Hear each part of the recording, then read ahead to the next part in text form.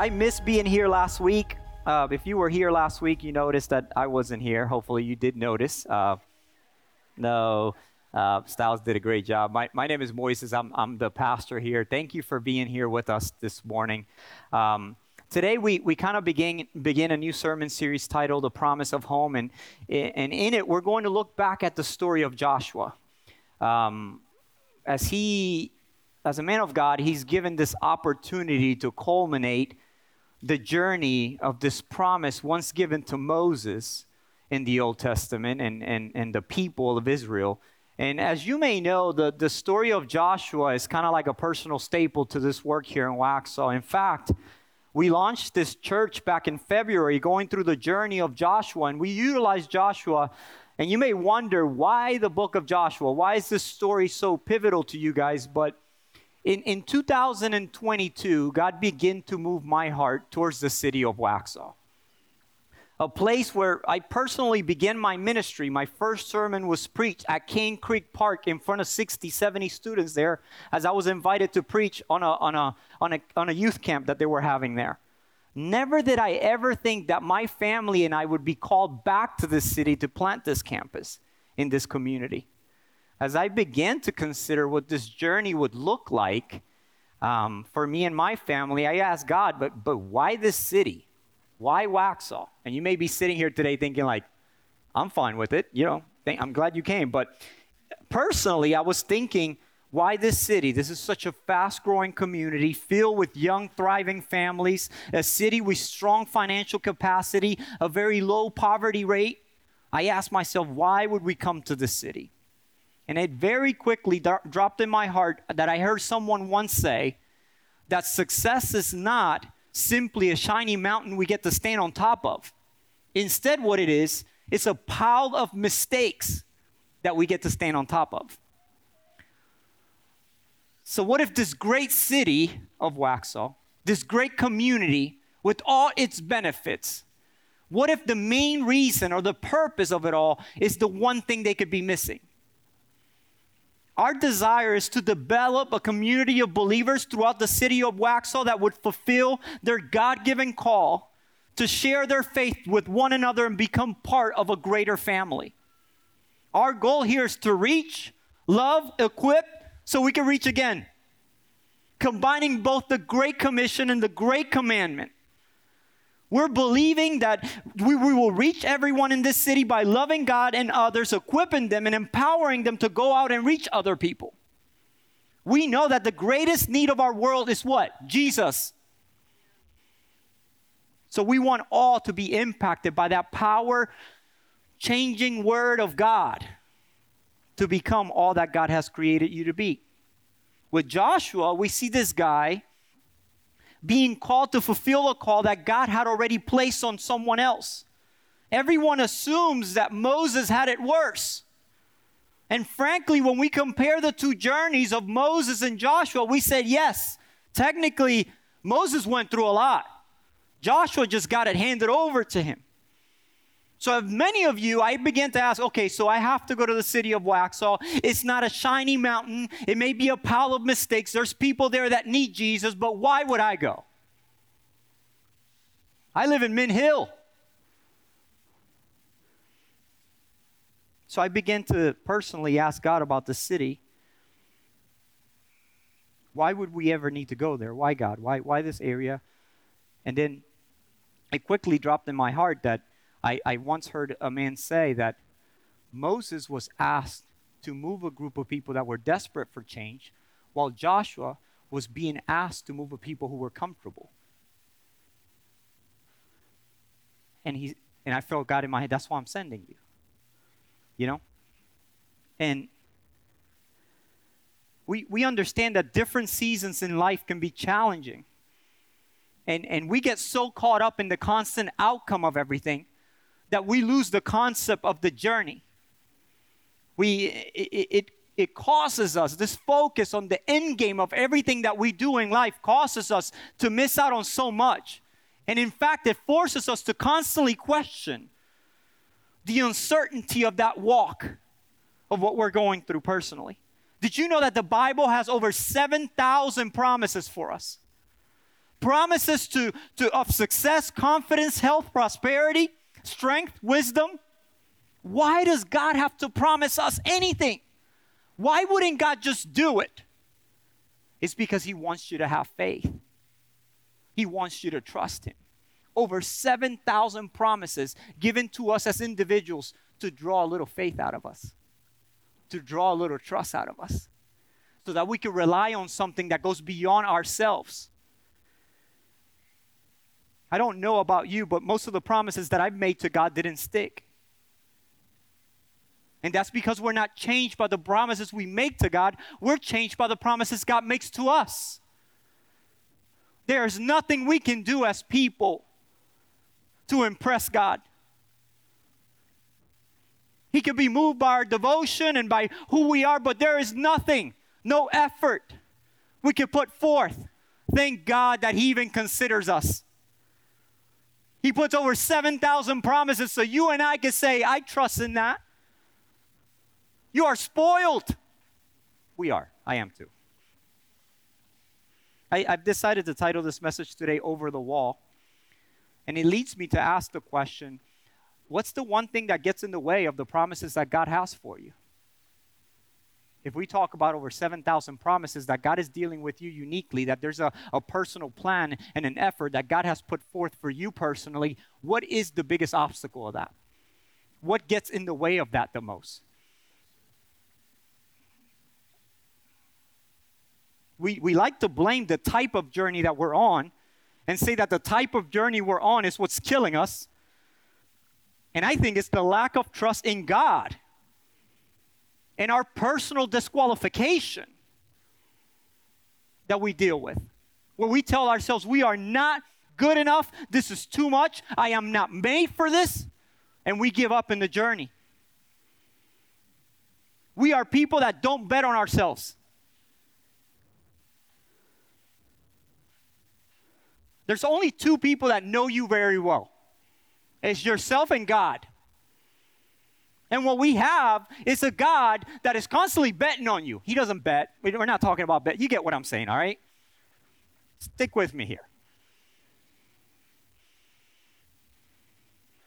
So we have a God that trusts, that's constantly saying, you can do this, you can accomplish this, you can get through this. And what we do to ourselves is we're constantly disqualifying ourselves because of who we are as individuals and the things that we personally struggle with. Moses led God's people out of Egypt. God wanted to take them to the promised land in Canaan, and Moses had to send out 12 spies to conquer the land and to spy on the land. 10 of them returned and said they have bad news. There were giants there that would crush our invasion if we attack. However, 2 spies, Joshua and Caleb, gave a very different report. They said it'll be dangerous. It'll be difficult. But God has promised to deliver the country into their hands. In other words, these 2 guys said, we're ready. We trust in the promise.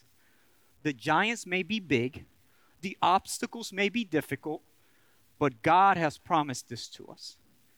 Sadly, the people sided with the 10 fearful spies. And God led them to wander through the desert for 40 years until that generation of doubters died. And all that remained was Joshua and Caleb. And by the time they approached the Jordan River to cross it and enter the land, Joshua at that point was their new leader. And he was ready to go. And he was ready to tackle and conquer this land. And like Moses had done, what do you think the first thing Joshua does is? He sends 2 spies to look at the city. He didn't send 12, he sent 2. All right? And that's kind of like the story that we're going to jump in as these 2 spies enter into the city of Jericho. Joshua chapter 2, verse 1, if you have your Bibles with you. If not, we'll have it on the screen. We're going to be reading kind of through chapter 2 of the book of Joshua. Listen, and you can sit there quiet, but I'm going to be pretty excited up here, okay? So don't be mad at me. That's just how I am, all right? Joshua chapter 2, verse 1 says, Then Joshua secretly sent out 2 spies from the Israelite camp at Acacia Grove. He instructed them, scout out the land on the other side of the Jordan River, especially around Jericho. So the 2 men sent out and came to the house of a prostitute named Rahab and stayed there that night. You know, when considering our personal lives, we should know that God has a different way of dealing with unique individuals. I mean, the staple of his ministry highlight is based on the concept of taking people who are worthless to some and turning them into these giants of the faith. It's impressive to me how quickly we are to disqualify ourselves when God is constantly seeking worthless people to do the job that he's called them to do. I mean, you take Jacob, Joseph, Moses, Ruth, David, Jonah, Daniel, Mary, Peter, Paul, a bunch of people in unique, difficult positions personally should have been disqualified, and God personally calls them out. It's like challenge accepted. You're bad? Oh, please let me have at you.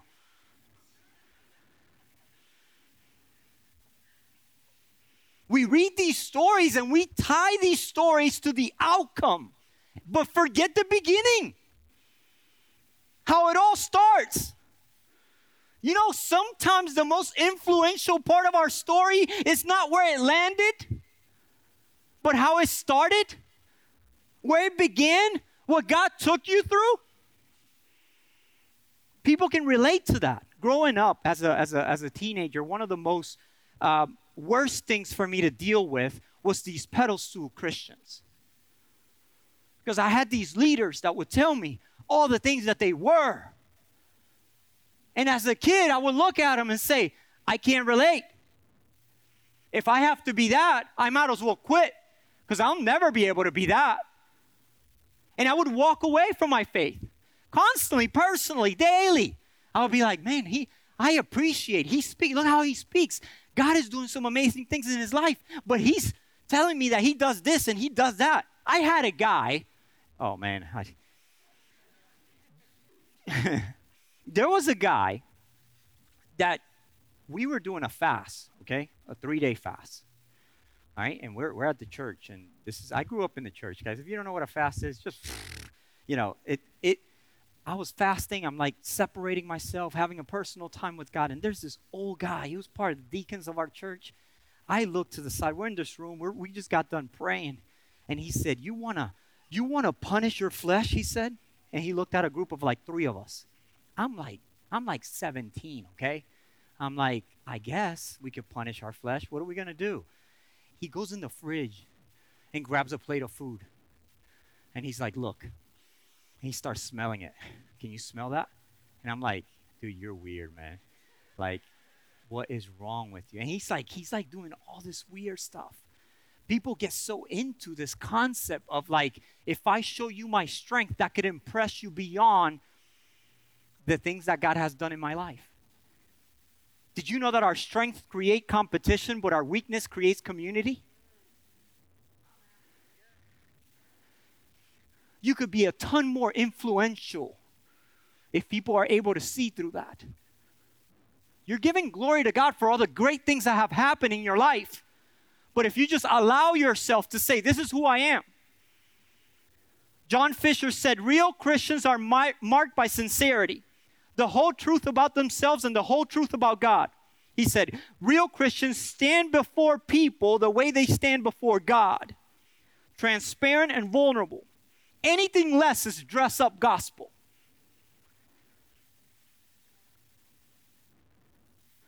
If you think of one of the most difficult experiences you've had in your life in a church where someone offended you or you were hurt by any reason, was probably based along the lines of someone acting like something that they were not.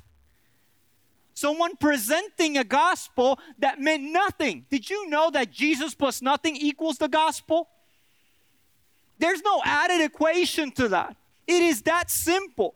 Unlike Joshua and Caleb, these 2 guys that went into the city to spy for Joshua, didn't watch too many detective movies.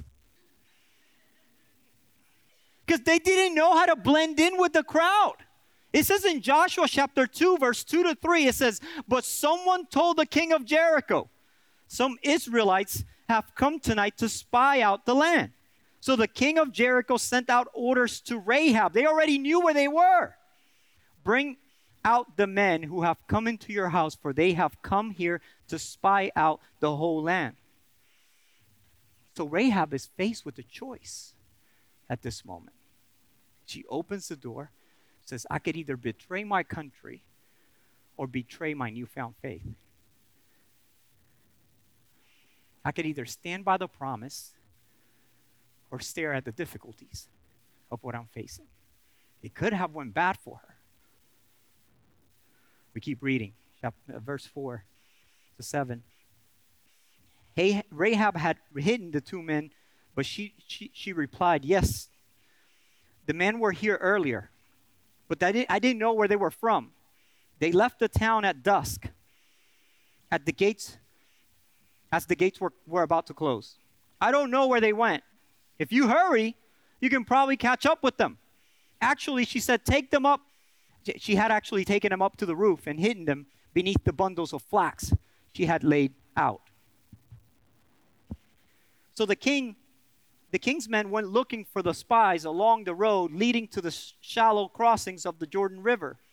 As soon as the king's men had left, the gates of Jericho were shut. I imagine when Rahab shut the door behind her and then these soldiers, she was closing the door on everything she had known in her life. The things she had trusted on, a whole lifetime of certainty, whether good or bad. She knew that when they eventually find out that she had lied, she would have nowhere to hide. One of the biggest problems people have with this story is that Rahab lied to the soldiers. Give the girl a break. It was her newfound faith. Some of us have been Christians for how many years? And we still struggle with it. Can I get an amen? Of course not. Oh, yeah, you said it. You said it. Good. You got honest people in the house. You know, believers are called to walk by faith, not by sight. No one can justify Rahab's doubtful dealing with the king of Jericho, but no one is an angel because they are seeking after salvation. You follow me? We tend to have this backwards approach. We need to deal with people first salvation, then sin. You can't look at a sinful person and say, you need to change that, when you haven't even talked to them about Jesus. We get so worked up about the sin in someone's life that we forget that salvation is what they need. Why do we get so disgusted with sin and forget about Jesus? You know, the God of all grace knows that it is only out of the depth of darkness and guilt that anyone can come into the light of his life. Let him that is without sin of pretending to be what he is not cast the first stone. This thought process tends to be the one that will set us off course when it comes to God's plan for our lives, because it even disqualifies us. I love the idea of the presence of God. I heard a man explain it like this. He says, when I meet someone that's self-righteous, the first question I ask him is, when was the last time you were in the presence of God? Because in the presence of God, there's only room for one sin, ours. And in the presence of God, we really realize how unworthy and bad we are. But sometimes we get people around us and we start to disqualify people and even ourselves based on the things that they've done or the things that we see. And frankly, when we realize we don't deserve any of it, He's given it all to us. Everything you are, everything you own, everything you have, you name it, it all belongs to God. This is what makes this faith so overwhelming. Because when we think about our lives completely devoted to God from the beginning to the end, every aspect of it, we're so overwhelmed because nothing in our lives operates this way. There is no level of my dad, he raised me and Eddie up to be, he said, you're a company man. And this is crazy. My dad looked at me dead in the face. He said, you work for that company like you own it. Even if you don't own it. He said, you are a company man. You're going to work for that company. And when they're done with you, they're going to spit you out. And I'm like, oh, sign me up, I guess. My brother and I did it. And it made us successful in life. I don't know if I was spit out yet. I guess so. I mean, but nothing in our lives works this way. This level of grace, this extension of forgiveness, this mercy, this thing, we can't comprehend it. So we disqualify ourselves. We begin to look at obstacles, at the things that get in the way in our lives, from accomplishing the many promises that God has made to us. Rahab was a pagan woman. She had no heritage of faith in the true God. So what made her flip the switch? Number one, she heard and believed. She heard stories about God's power and his promise to deliver her land into the hands of God's people. And she believed every word of it. Listen to what she says in verse 8 to 11. It says, before the spies went to sleep that night, Rahab went up on the roof to talk with them. I know the Lord has given you this land, she said. We are afraid of you. Everyone in the land is living in terror. For we have heard that the Lord made a dry path for you to go through the Red Sea when you left Egypt.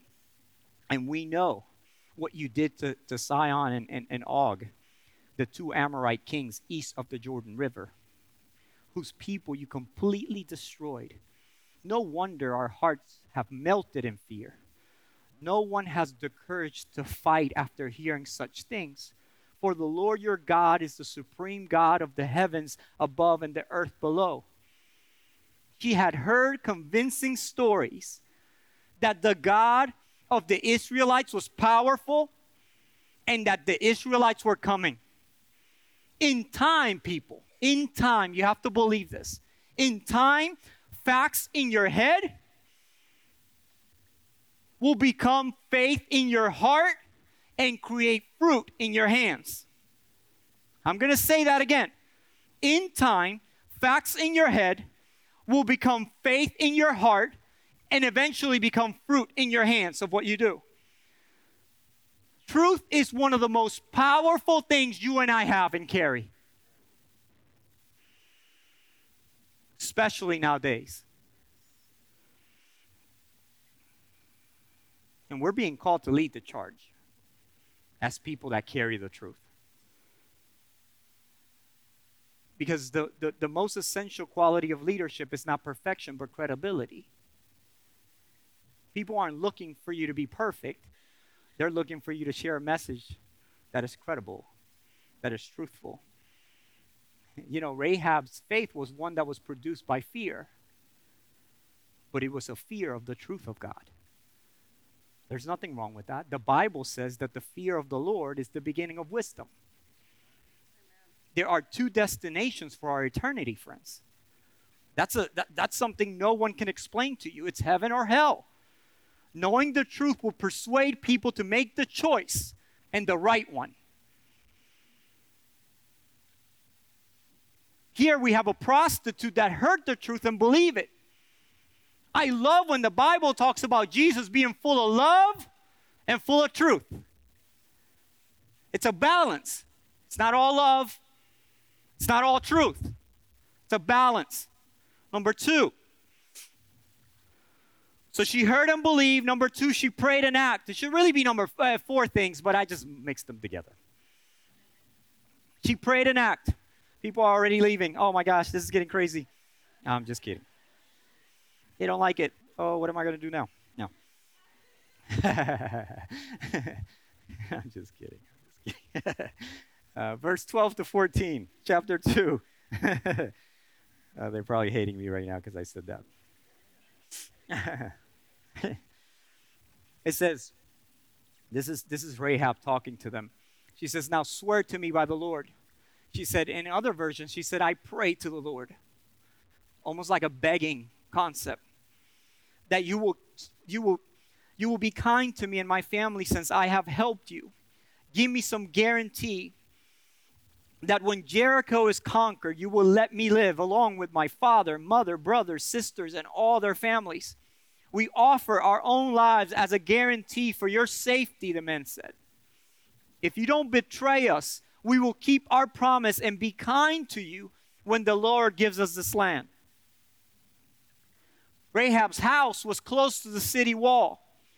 She helped the men escape out of the window. She gave the spies instructions about how to prevent capture. In return, they told her to tie a scarlet robe outside the window and invite her family in the house. So when the invasion happened, they would be safe and protected because of that signal. She agreed and the men left. I'm a firm believer in life that as believers of God, we always know exactly what to do. And the majority of the time, we don't do it because we don't want to do it. And all we know is to default to excuses and reasons and obstacles that we deemify good in our disqualification. We tell ourselves so much that we put ourselves in the position to avoid doing the things that God is calling us to do. Allowing these things to hold us back from our God-given purpose that is laid right before us. The biggest wall you might be facing today is yourself. There are 7,000 promises laid out before you to draw a little bit of faith from you, to help you get over those things that hold you back the most. Your life is so significant. I say that with passion and something burning within me because I truly believe it. I believe every single one sitting in this room has such a significant life. Disqualifying yourself may affect others way more than you think. You know, it's interesting to see what the spies took out of the encounter and how they relay the message. I was really shocked by this because the spies leave. Who did they talk to? Just Rahab. A pagan prostitute. Told them a story. Listen to this. A pagan prostitute told two believers a story. It sounds like a bad joke, right? She told the two believers a story, okay? And these two believers take her story of a pagan prostitute, and this is what they say. In verse 23 and 24, he says, then the two spies came down from the hill country, crossed the Jordan River, and reported to Joshua all that had happened to them. Look at verse 24. The Lord has given us the whole land. According to who? According to the prostitute, the pagan prostitute. They said, for all the people in the land are terrified of us. How many people did they talk to?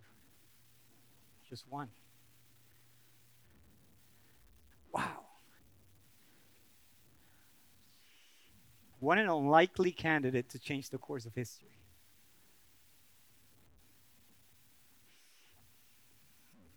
Who would ever have imagined that God will use his divine purpose for people and that would rest on the faith of a woman of the street? Man, significance is a powerful thing. Just like insignificance could be a powerful thing. And the qualification and disqualification, it gets out of control sometimes for our lives. God qualifies you. Not me, not anyone in here. He has qualified you. If anyone is disqualified here, they've done that to themselves. God knows you by your name. The devil calls you by your sin.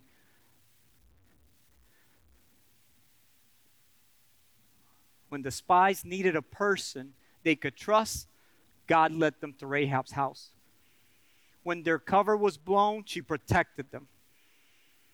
When they could have been caught, she gave them a way out. Her efforts were instrumental in opening the door to the promised land. She wasn't a seminary graduate.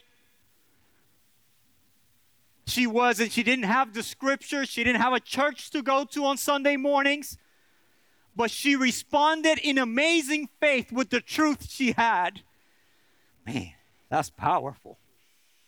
That we could this morning learn from the actions of a prostitute and how she heard and believed and prayed and took action and allowed God through you to use her even with her disqualifications.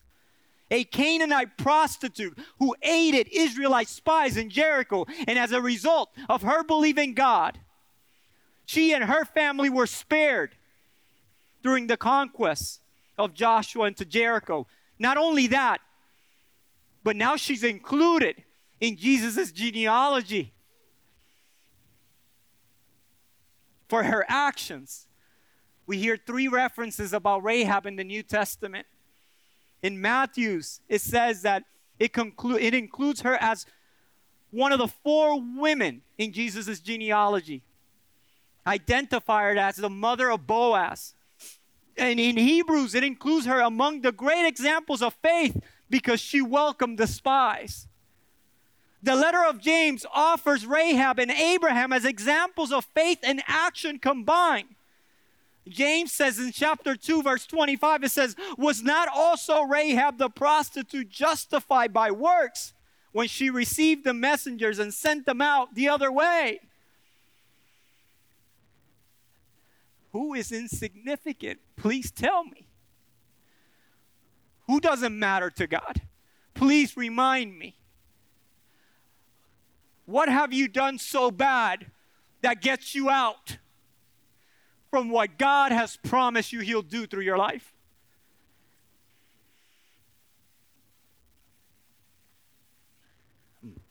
You know, Thomas Aquinas said this, and I'll finish with this. He said, "For those with faith, no explanation is necessary. For those without, no explanation is possible."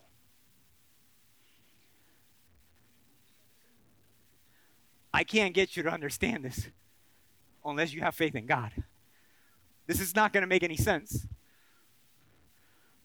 unless you allow yourself to understand that there's a God that wants what's best for you, that has personally called you, that knows the counts of the hairs on your head. There is purpose and significance in your life. Rahab didn't let her past or current situation get in the way of what God had planned for her future. Our lives are only as insignificant as we make them out to be. I believe that our future is bright. I truly believe that. The question is, do you believe that with me? Can you sit here today and say, "Man, I've been bad, but God has been so much better. And His significance is way more important in my life than my insignificance." Amen? Let's bow our heads and pray. Dear Heavenly Father, we just thank you, God. Through this story, you give us a reminder this morning, God, that you could accomplish a lot through our insignificance. I just thank you, God. I thank you for touching Rahab's life at that moment and allowing her to open her doors in faith, knowing that she had believed in the stories that were told to her. Lord, I pray that we would too be the same way as we interact with you in our faith, God. We know we can't do much to impress you, God, but if we just have faith in you and what you can do through us, God, we could accomplish so much. Help us to understand that there's what we do, Lord, it's super important. And that others are being constantly affected by the things we do and those things we don't do. So I pray that you would give us conviction this morning, that we would serve you and serve you well, God, because that's what you have called us to do. Thank you for the promises. Thank you so much for the promises. We need it because we rely on them day in and day out, God, knowing that there's a God working for our good. Lord, we thank you and we give you praise this morning. In your name we pray. Amen.